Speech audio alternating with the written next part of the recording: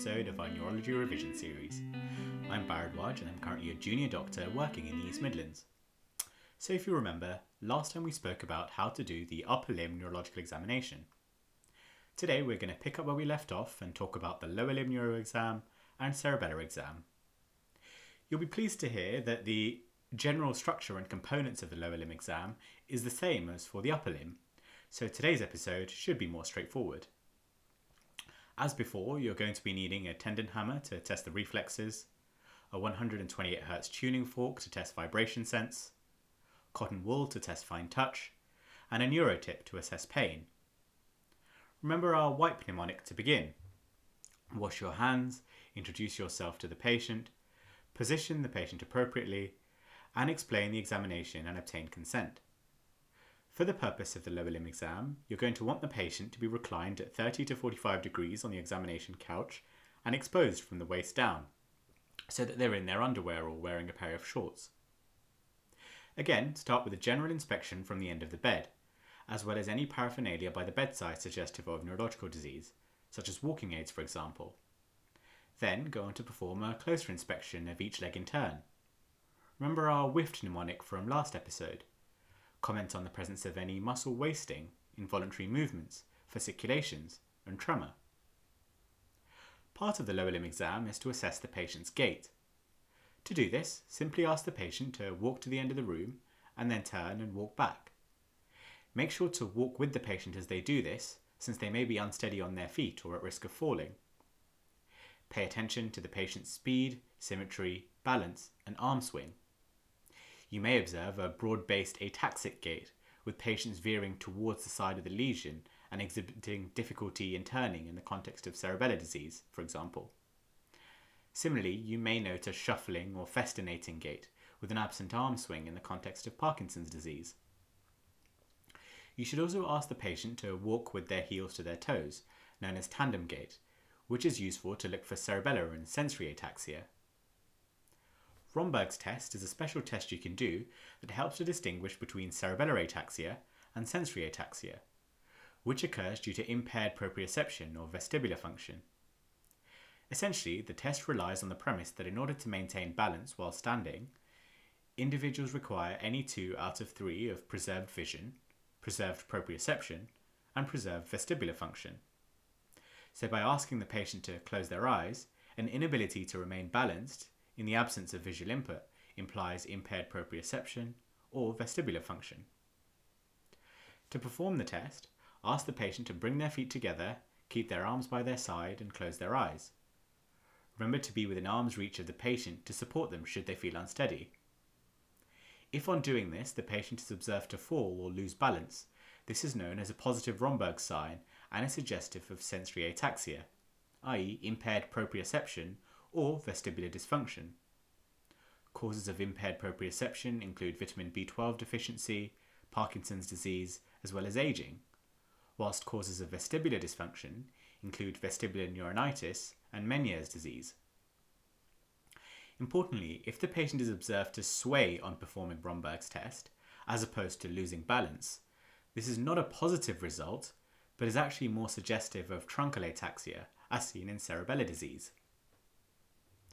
So, as with the upper limb exam, the next thing to do is to assess the tone. Whilst asking the patient to keep their legs as relaxed as possible, roll each leg to assess the tone in the muscles responsible for rotation of the hip.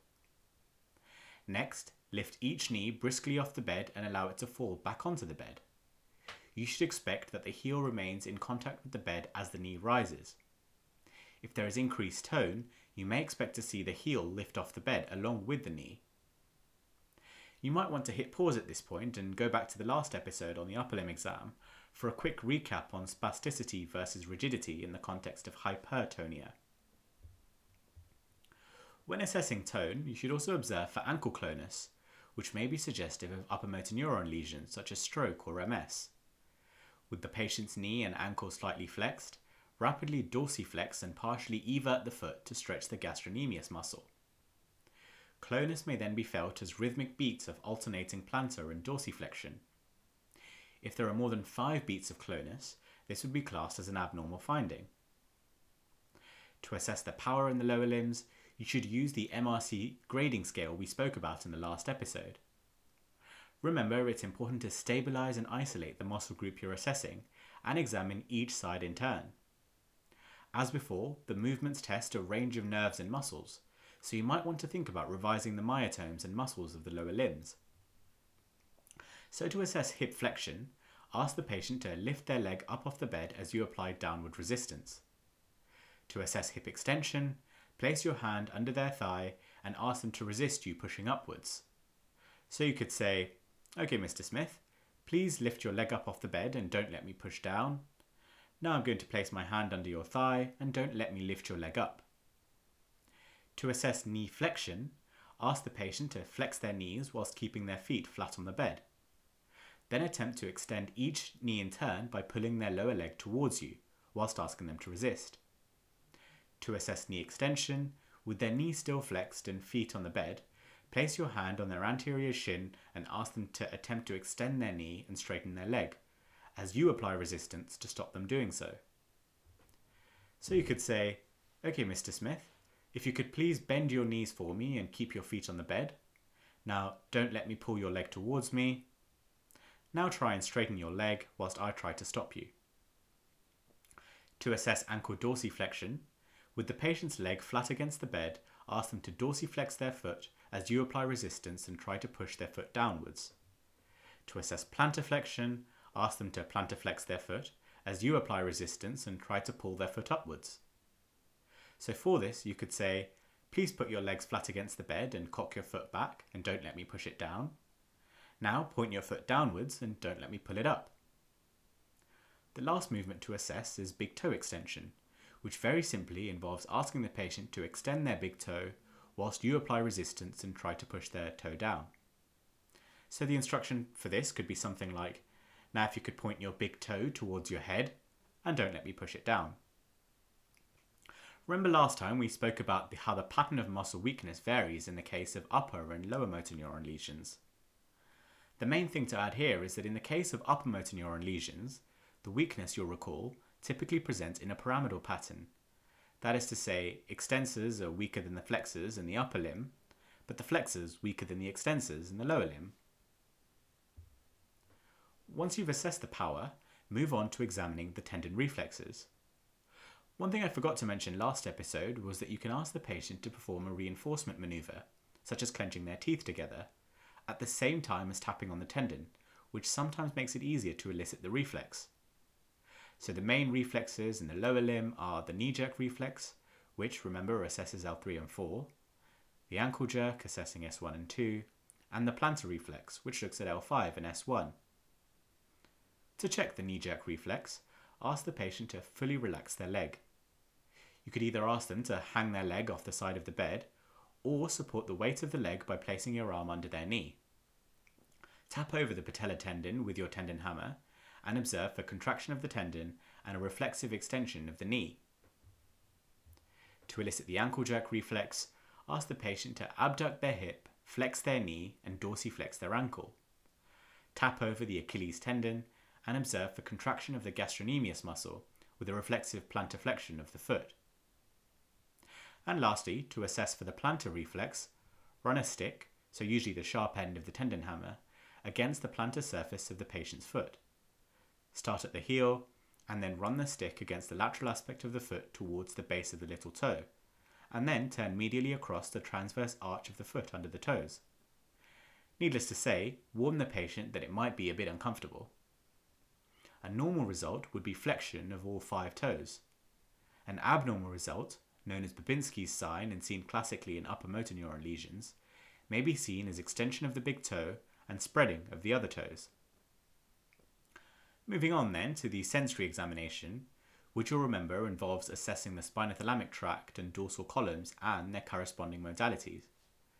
Again, as with revising myotomes for the motor exam, it's probably a good idea to recap the dermatomes for the sensory exam. I've tended to remember them with the following memory aids.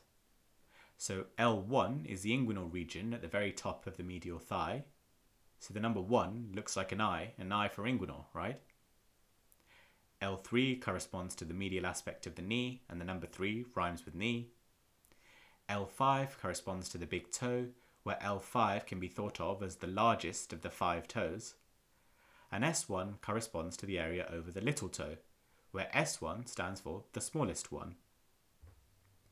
Did that even help? Have I just confused you more than you already were? Assess each of the dermatomes, comparing one side with the other, using first a wisp of cotton wool to assess light touch in the dorsal columns, and then a neurotip to assess pain sensation in the spinothalamic pathway.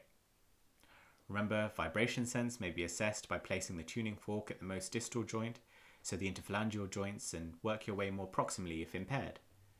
And proprioception may be assessed by moving the patient's big toe either up or down and asking them to tell you which way you're moving it. So if you recall, there were a couple of special tests of coordination which we spoke about in the upper limb exam, namely the finger to nose test and checking for dysdiadochokinesia. In the lower limb exam, coordination may be assessed by asking the patient to perform the heel-shin test. Ask the patient to place their right heel against the lateral aspect of their left knee. Ask them to run their right heel along their shin in a straight line, and then to return their heel to their knee. Get them to do this a few times as smoothly as they can, and repeat for the other side. Impaired coordination, or dysmetria, is suggestive of ipsilateral cerebellar pathology. And there you have it, the lower limb neurological examination. As before, wash your hands and thank the patient, and let them get dressed and prepare to present your summary. An example summary might be something like, "Today I performed a lower limb neurological examination on Mr. John Smith, a 58-year-old gentleman.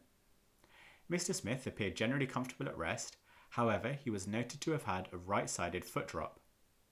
On examination, Mr. Smith had impaired dorsiflexion and big toe extension on the right side, as well as loss of sensation over the dorsum of the right foot.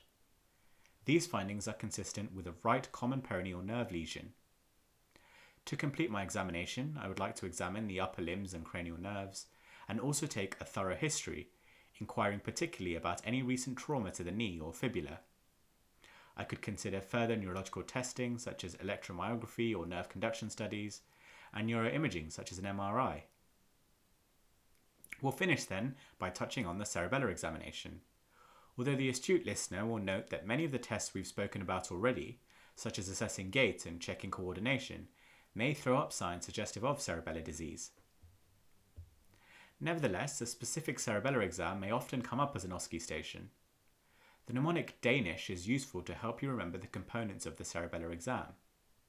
This stands for dysdiadochokinesia, ataxia, nystagmus, intention tremor, slurred or scanning speech, and hypertonia.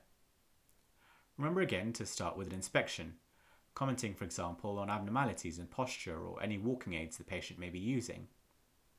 Perform a gait and heel-to-toe assessment, and look for the presence of a broad-based ataxic gait and any difficulties in turning, which may be suggestive of a cerebellar pathology.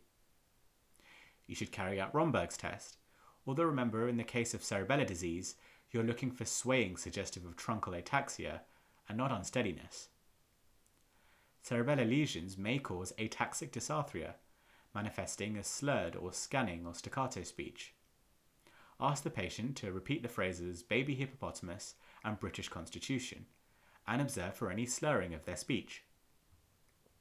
Next, look for the presence of nystagmus. Ask them to keep their head steady and to follow your finger with their eyes as you draw an H pattern in the air. Look for multiple beats of nystagmus, although a few beats, particularly at the extremes of gaze, is normal and termed physiological nystagmus.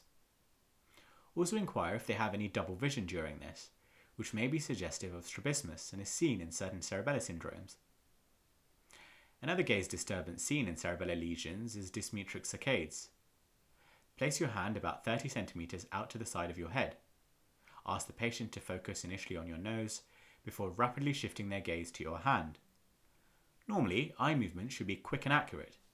In the context of cerebellar lesions, patients may overshoot beyond the target and then exhibit a secondary correction back onto the target, known as dysmetric saccades. The main tests of the upper limb include the finger-to-nose test, with the presence of an intention tremor and past pointing suggestive of cerebellar disease, and dysdiadochokinesia. For a recap on how to perform the finger-to-nose test or look for dysdiadochokinesia, please check out the previous episode on the upper limb exam. Another useful test to perform is to look for the rebound phenomenon, which involves asking the patient to stretch their arms out in front of them with their palms facing the ceiling. Push down on each of the patient's forearms in turn with your hand whilst asking them to resist. As you take your hand off the patient's arm, you should expect their arm to move a short distance upwards before the antagonist muscles contract and the arm returns to its original position, known as a normal rebound phenomenon. The rebound phenomenon may be exaggerated in the context of spasticity and upper motor neuron lesions, or absent altogether in the case of cerebellar disease.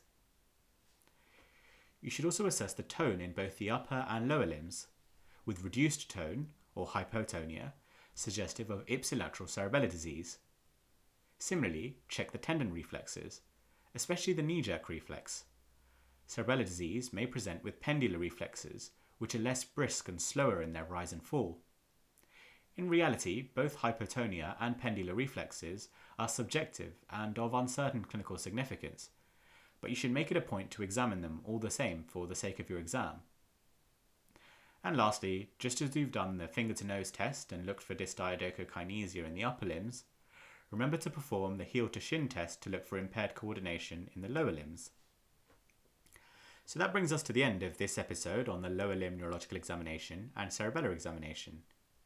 We've covered the components of both exams and the special tests you can perform and their clinical significance. I hope it's been a useful recap and you feel better equipped to go out there and put your skills to the test. Remember, the only way to really become slick at the OSCE examinations is to practice a bunch of times with a bunch of different people until it becomes muscle memory. The more the steps become like second nature to you, the less you have to worry about what the next part of the dance is, and you can instead focus your energies on piecing together the signs you've elicited and what the likely diagnosis is. Thanks as always for tuning in. Please remember to subscribe to our show, check out our Instagram page and website for all the latest updates, and share with your friends and family. We welcome your feedback and suggestions and look forward to bringing you more episodes. Thanks.